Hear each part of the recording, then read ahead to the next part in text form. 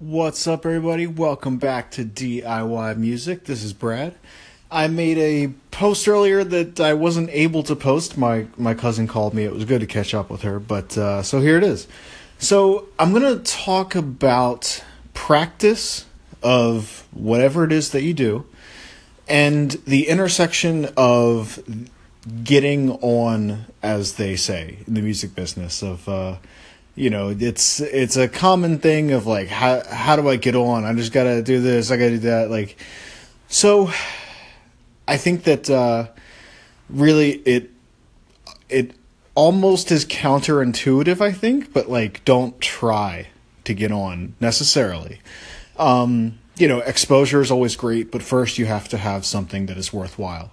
And therein lies the practice. And for me, with ambient music, I'm realizing that the practice not only comes in the form of things I already know how to do, but even more than that is just experimenting, because those things then become a part of your workflow and just kind of broadening your toolbox and just trying things and pushing things. And I've realized that when I have something that's a little bit more, I don't know, high profile to me, I tend to push a little bit harder, and I'm usually left kind of exhausted and drained afterwards, but the result is pretty good. So it's really just practice. And so the older idea, I would say the old music business model of getting on, I would say for me that would be the equivalent of, like, I'm talking like 90s.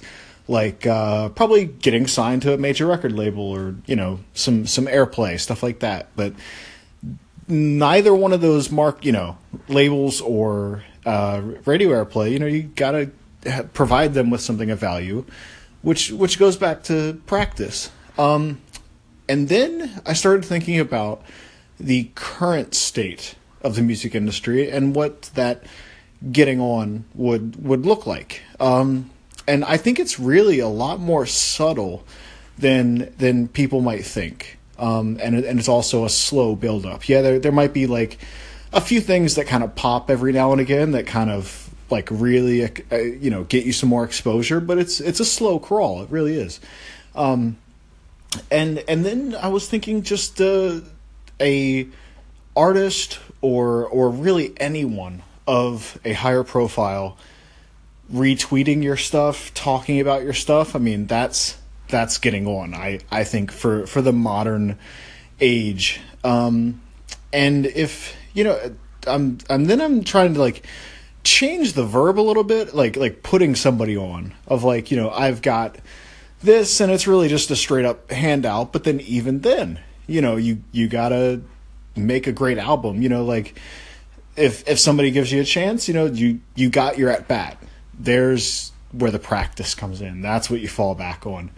The other thing is dealing with pressure. I think I already talked about that, but it's still on my mind a little bit. But I don't know. I feel like this post probably would have been better if I was able to complete it earlier. But that's essentially what I wanted to say is just practice and experimentation of whatever it is that you're doing.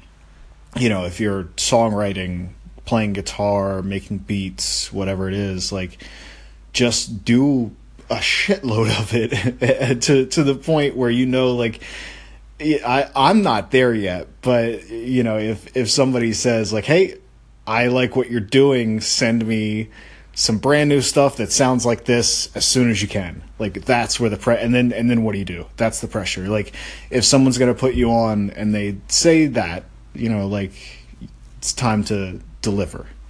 And it's pressure.